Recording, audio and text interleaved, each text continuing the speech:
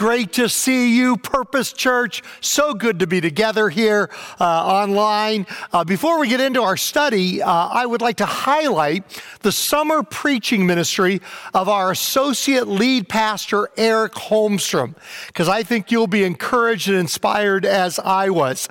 In July, the month of July, Pastor Eric preached 26 times in 30 days to over 3,000 people, including 1,700 students, and 400 of those students made decisions to follow Jesus.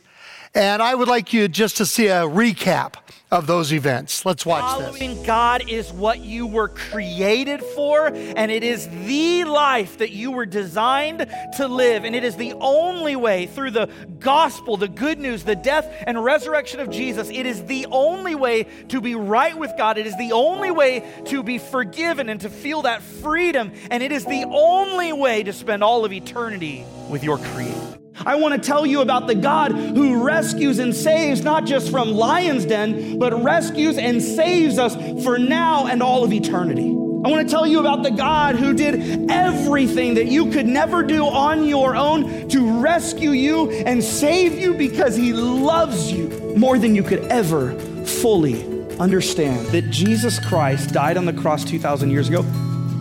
Because what Jesus did is he lived a perfect, sinless life and became the perfect sacrifice. That what Jesus decided to do is to take your sin and my sin, to say, I will die the death of sin so that you could be free, so that you could be forgiven. That Jesus took the weight of the sin of the world on his shoulders and defeated sin and death. This is an unbelievable exchange. The Bible says if you will confess your sins to Jesus, if you will acknowledge your need for Jesus, if you will admit that you're a sinner and that you need his forgiveness and his grace, if you will bring the worst of yourself to Jesus, he will give you the best of himself.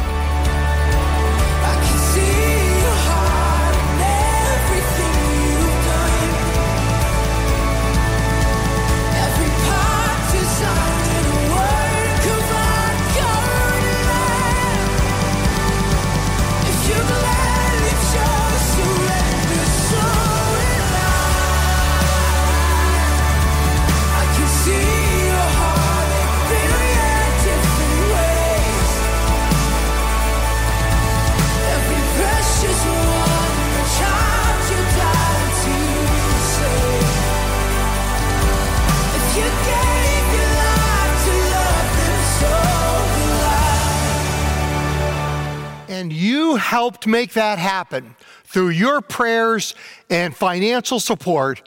And I am so grateful to you as we praise God together for what he did this summer.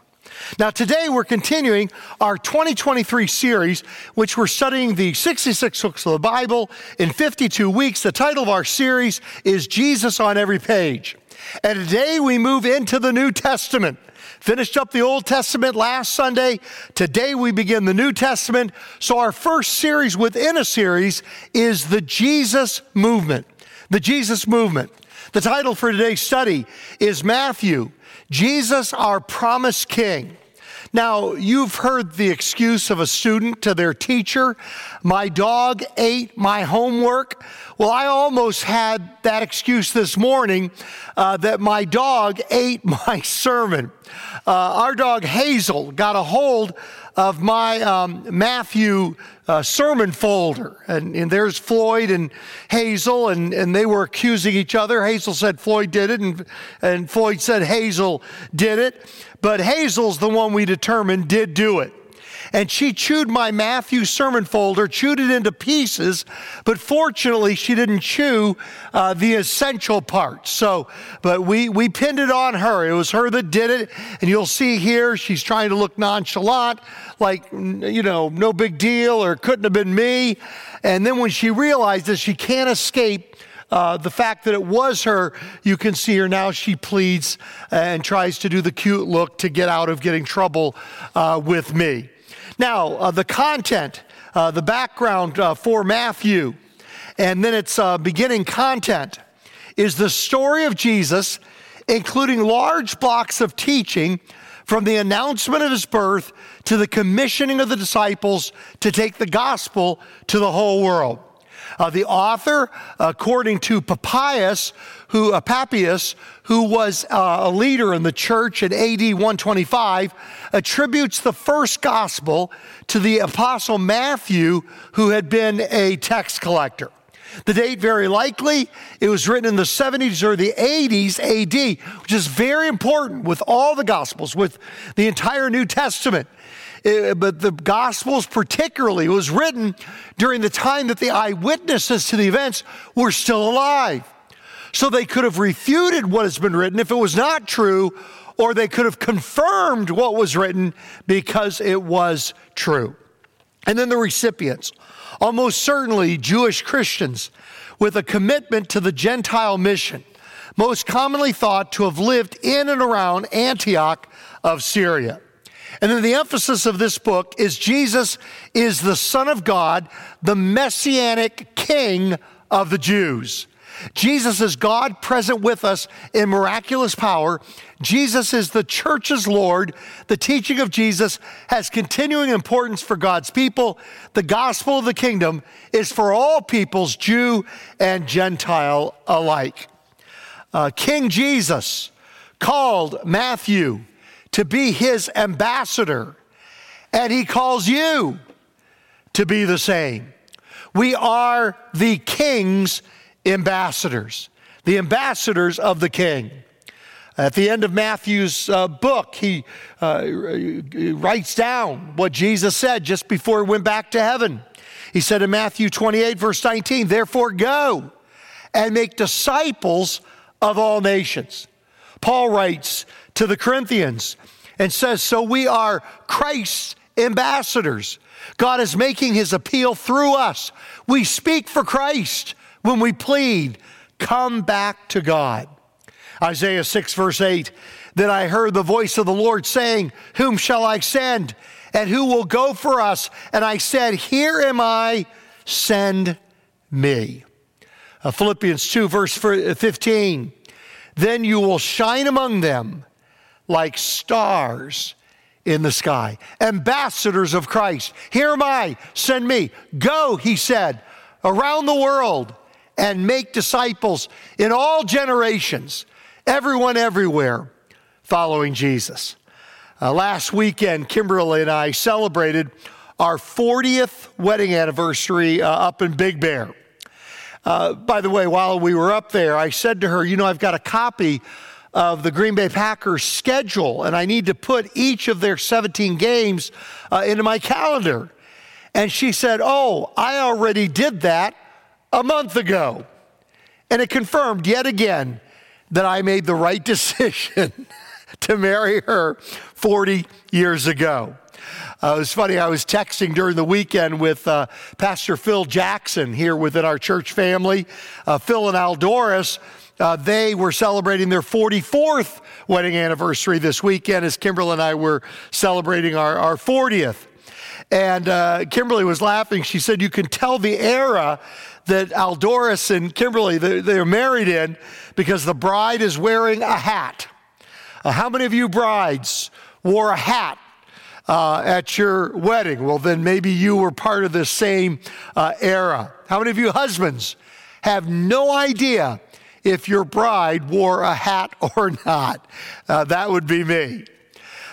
Speaking of ambassadors, we were also reminiscing about the best man in our wedding. My best man was John Hanford, my seminary roommate.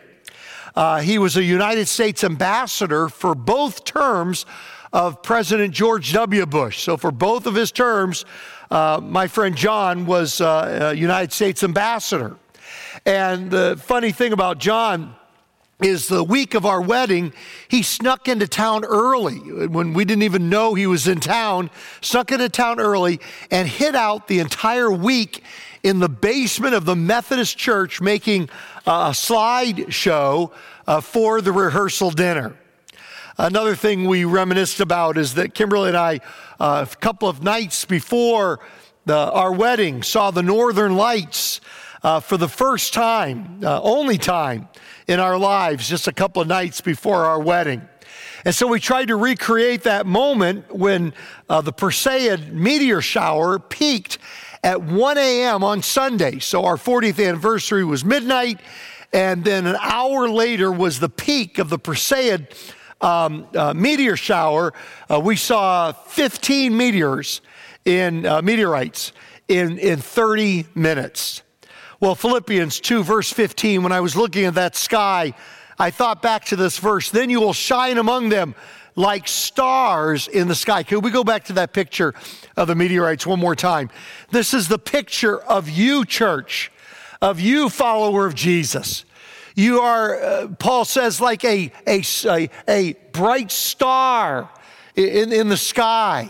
You're going across the sky proclaiming Christ in your generation, in your location, in your family, in your neighborhood, where you work. Back to Philippians 2:15, then you will shine among them like stars in the sky. Right when I was typing this into my notes, I was listening to a Christian song, a praise song on Spotify, and it said, you are like shooting stars burning up the night. Let's go back to that picture one more time. This is you, Christ follower. You are like a shooting star burning up the night, an ambassador of the King. Now in Matthew chapter 10, we have instructions for ambassadors during 3 different time periods. First of all, instructions for past ambassadors. In Matthew chapter 10, verses 1 through 15. These are the 12 disciples being sent to the nation of Israel. And then instructions for future ambassadors in Matthew chapter 10, verses 16 through 23. And these are Christian or Jewish believers during the tribulation period right before Christ's return. And then 7 instructions for present ambassadors. And that's where we're going to spend the remainder of our time, is the ones that are for us, the present ambassadors in Matthew chapter 10, verses 24 through 42. So let's start with the first one, which is suffering is to be expected. Number one, the first instruction for present ambassadors is that suffering is to be expected. He says in Matthew 10, verse 24, the student is not above the teacher, nor a servant above his master. It is enough for students to be like their teachers and servants like their masters. If the head of the house has been called Beelzebub, how much more the members of his household? If he was called Satan, then you will be called Satan. Beelzebub literally means the Lord of the flies, or can mean the Lord of dung. And it is a name for Satan given within the scripture. And so Jesus is saying, if Jesus was called Satan, you will be called Satan as well. Now let me take a little tangent here to talk about a subtle way that Christians are attacked in our culture. On a regular basis, you will see articles in the media, and their headlines will go something like this. Why young people are leaving Christianity. Or why older people are leaving Christianity.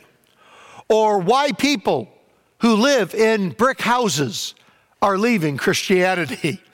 Or why people born in January are leaving Christianity, and so on. Any way they can come up with a fresh headline and just say the same material over and over again. And the inference in these articles is that Christians are such bad people and that they believe such stupid things that no wonder people would want to leave us. Now, first of all, it's just not, the whole premise is just not true. Or it's not true in the way that it's portrayed as being true. Pastor Eric shared with me a book this past week that he's been reading. and it's called The Myth of the Dying Church. The Myth of the Dying Church, based on very, very solid and upstanding research by Glenn Stanton.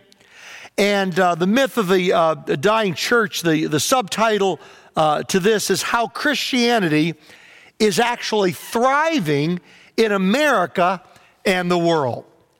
And then it quotes a Harvard and Indiana University study. So a joint study between Harvard University and Indiana University. And it says, intense religion in the United States is persistent and exceptional in the ways that do not fit the secularization thesis. Basically, it's saying all those headlines are wrong. And the author, Glenn Stanton, presents solid research to support these findings from Harvard and from Indiana University. And here are the 4 things that this research found. First of all, biblical churches are holding strong. But number 2, theologically progressive churches are hemorrhaging, that means bleeding out, members. This is where the loss is taking place. The loss that's being reported in these other articles, they don't discern between biblical-based churches and theologically progressive churches. Obviously, another fact that is just very well known, it's just been attributed all the time, you can find this information. Global growth of Christianity is booming. You don't think Christianity is having any struggles at all if you live in Nairobi, or if you're in Seoul, South Korea, or any of these places in the world, Latin America, Africa, Asia. You would think South America, Latin America, Africa, Asia. You would think that if you were there, oh my goodness, it's just exploding. And then he also found that young adult attendance at biblically faithful churches is at a 50-year high. Now, let me get back to the inference that people leave Christianity because Christians are bad people.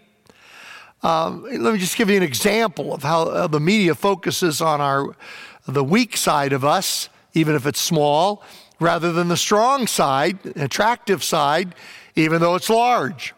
How many of you watching right now online have ever heard of the Westboro Baptist Church? How many of you have heard of the Westboro Baptist Church? How many people do you think are in the Westboro Baptist Church? You want to take a guess based on media attention? 10,000, 20,000, 30,000? Just 32 people are part of the Westboro Baptist Church. These are 32 of the nastiest people on planet Earth. Just 3 families. It's only 32 people, 3 families in Topeka, Kansas. You would have thought it was humongous based on the media attention they get. Let me ask you another question. How many of you have heard of the Yodo Full Gospel Church? You ever heard of that? Well, that is a church of 800,000 Christians, 830,000 Christians in South Korea who are known for their care for the poor in their surrounding area.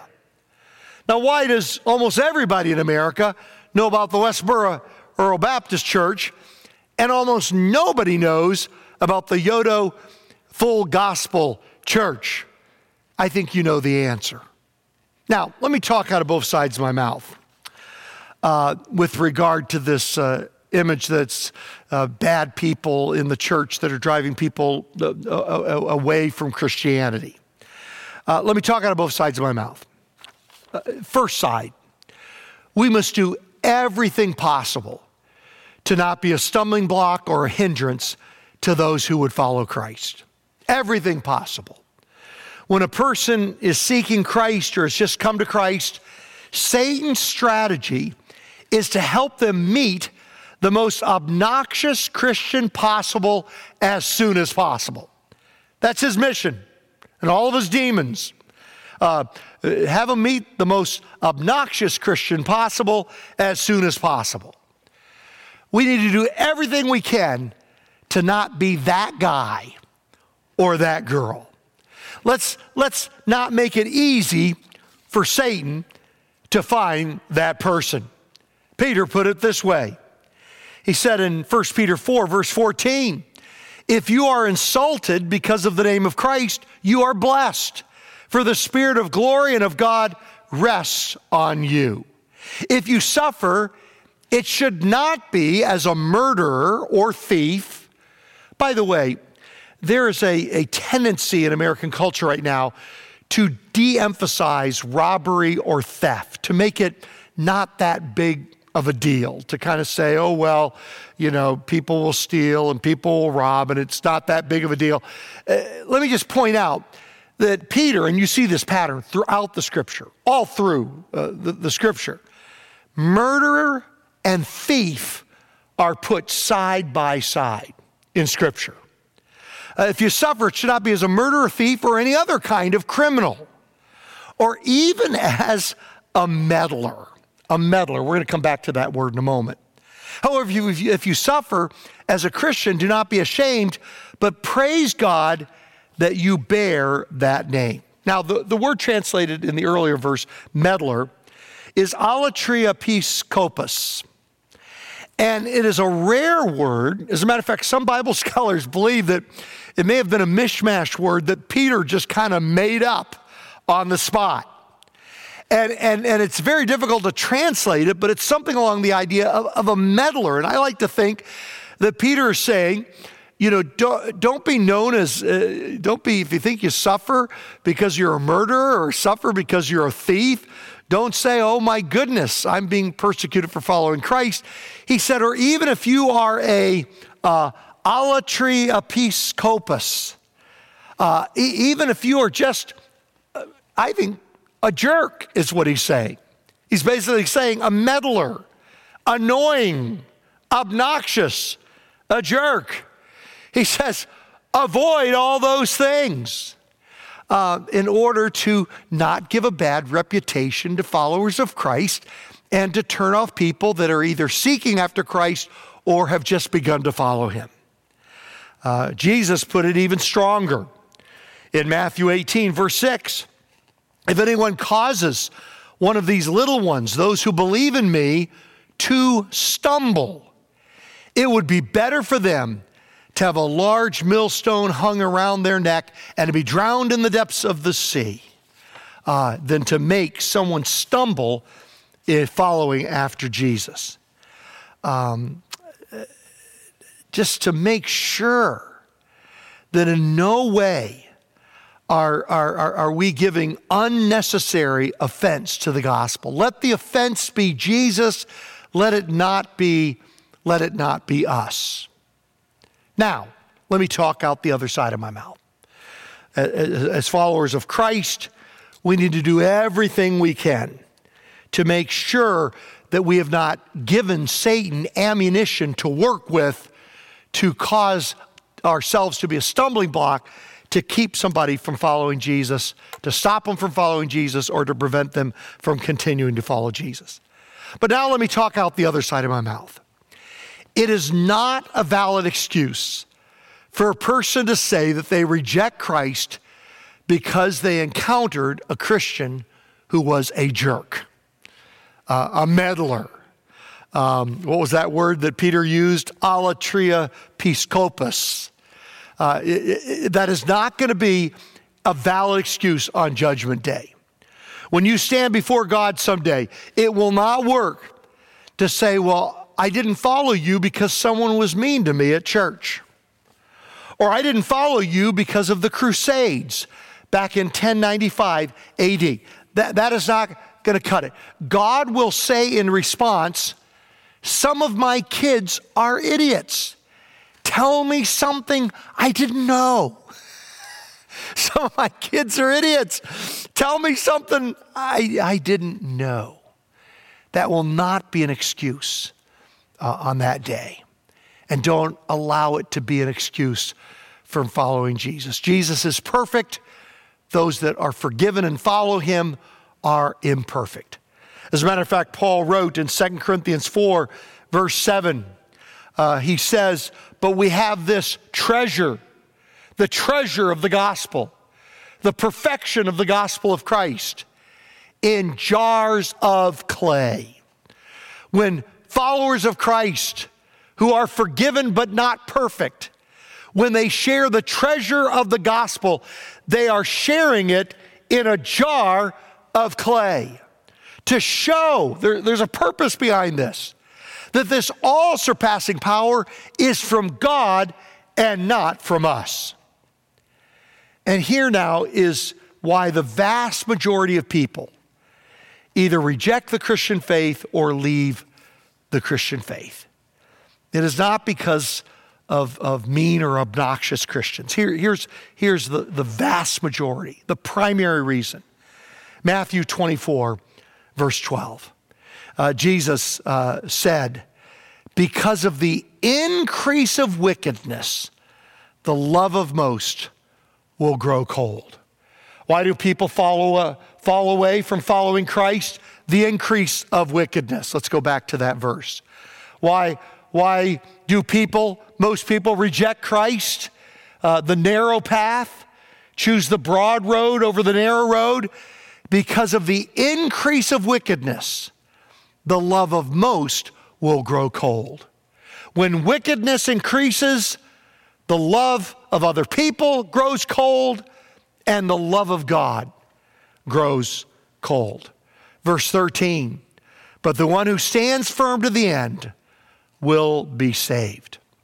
And this gospel of the kingdom will be preached in the whole world as a testimony to all nations, and then the end will come. Theodore Beza, who was the successor to John Calvin in his church, he said, let it be your pleasure to remember that the church is an anvil which has worn out many a hammer. The church is an anvil which has worn out many a hammer. Number two, God will bring everything to light. Chapter 10, verse 26, so do not be afraid of them, for there is nothing concealed that will not be disclosed, or hidden that will not be made known. What I tell you in the dark, speak in the daylight. What is whispered in your ear, proclaim from the roofs. The flat rooftops of Palestinian houses provided excellent places for speakers. Number three, we fear God alone. Verse 28, Jesus said, do not be afraid of those who kill the body, but cannot kill the soul. Rather be afraid of the one, capital O, God, capital O-N-E, who can destroy both soul and body in hell. That's the one to truly be afraid of. The worst that they can do does not match the worst that God can do. We have so many fears, and we're adding new ones every day. It seems like every day there's a story in the news that gives you something new to be afraid of. Did you see the one recently about Peggy Jones, a woman in Beaumont, Texas, who was out riding her riding lawnmower, mowing the grass, and a snake fell on her from the sky that a hawk had been carrying. The snake wraps itself around her arm and begins to strike at her eyes. The hawk then attacks her to get his snake back. The hawk grabs the snake and flies away. She is covered in blood, but she survives. Something new to be afraid of. Snakes falling from the sky. You know, we have so many fears, and we add new ones to the list every day. Why don't we simplify it down to one fear? The fear of God. Warren Wiersbe writes, the fear of God is the fear that cancels fear. The fear of God, having that one fear in our life, that's the fear that cancels all other fears. And then number four, God cares for his own. Verse 29, Jesus continues, are not two sparrows sold for a penny, yet not one of them will fall to the ground outside your Father's care. And even the very hairs of your head are all numbered. So don't be afraid. You are worth more than many sparrows. God cares about what happens to his ambassadors. If you're an ambassador of the king cares about what's happening to you. He sees it. He'll eventually deal with it. King David in the Old Testament is an Old Testament picture or a foreshadowing of King Jesus. And in 2 Samuel chapter 10, verses 1 and 7, we see that if you mistreat the king's ambassador, the king will go to war against you. It says in 2 Samuel 10, verse 1, in the course of time, the king of the Ammonites died, and his son Hanun succeeded him as the king. And David thought, I will show kindness to Hanun, son of Nahash, just as his father showed kindness to me. So David sent a delegation. He sent out his ambassadors, a delegation of his ambassadors, to express his sympathy to Hanun concerning his father. When David's men came to the land of the Ammonites, the Ammonite commander said to Hanun, their lord, do you think David is honoring your father by sending envoys to you to express sympathy? Hasn't David sent them to you only to explore the city and spy it out and overthrow it? So Hanun seized David's envoys. He attacked. He seized the king's ambassadors, shaved off half of each man's beard, cut off their garments at the buttocks, and sent them away. Now, I'm no expert on things, all things 1000 BC, but that sounds like the way you disrespect somebody in 1000 BC. When David was told about this, he sent messengers to meet the men, for they were greatly humiliated. The king said, stay at Jericho till your beards have grown, and then come back. It says in verse 6, when the Ammonites realized that they had become obnoxious to David. When anybody messes with you as an ambassador of King Jesus, the king, that person becomes obnoxious to the king. Anybody messes with you is messing with the king. God sees, and that person becomes obnoxious to them. He realized that he had become obnoxious to David. They said, well, we better prepare to defend ourselves because we know what's coming. They hired 20,000 Aramean foot soldiers from Beth Rehob. And back to that one more time, if you could go back one verse. And Zobah, as well as the king of Maacah, with 1,000 men, and also 12,000 men from Tob. It says in verse 7, on hearing this, David sent Joab out with the entire army of fighting men. God will send out an army to defend you. He will send out an army to defend his ambassadors. And then number 5, Christ honors those who confess him. Those that swear allegiance to the king are those who are honored by the king. Matthew 10, verse 32, whoever acknowledges me before others, I will also acknowledge before my Father in heaven. But whoever disowns me before others, I will disown before my Father in heaven. And then number 6, Jesus warned us that we cannot escape conflict. Jesus came to bring peace, but that peace only comes to those who place themselves under the authority of the king. There will remain conflict with those who choose not to place themselves under the authority of the king, even within our own family. Verses 34 through 39. Do not suppose that I've come to bring peace to the earth.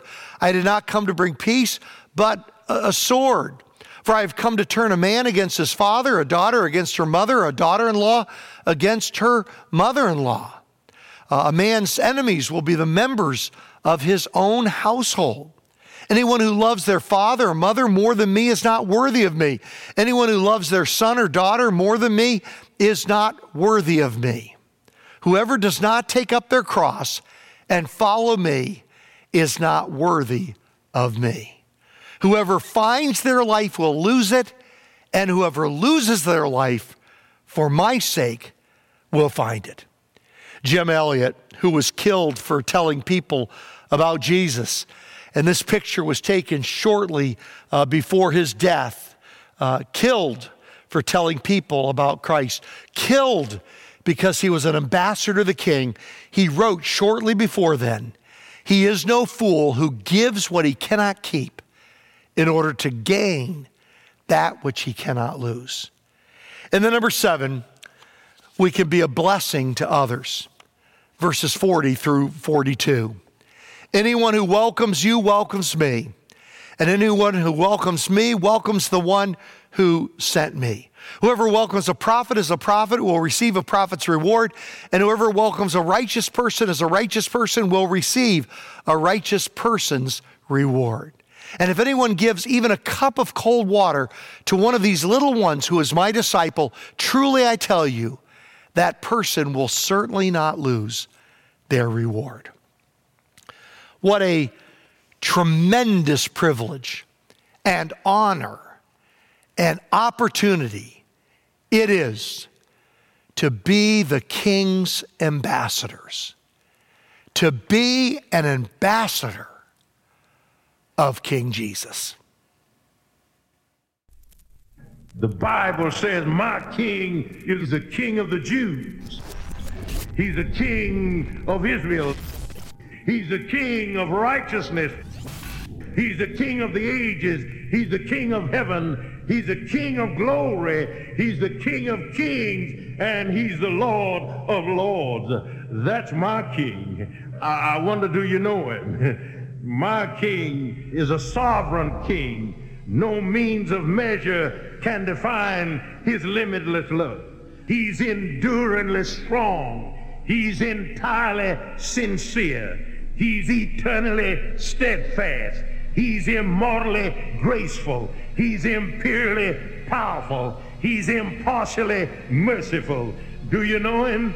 He's the greatest phenomenon that has ever crossed the horizon of this world. He's God's Son. He's a sinner's Savior. He's the centerpiece of civilization.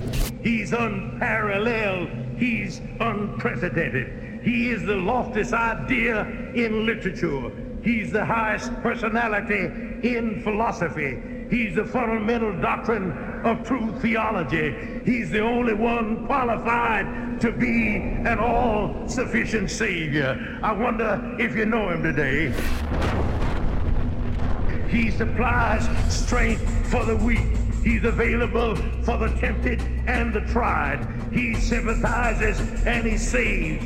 He strengthens and sustains. He guards and he guides. He heals the sick. He cleanses the lepers.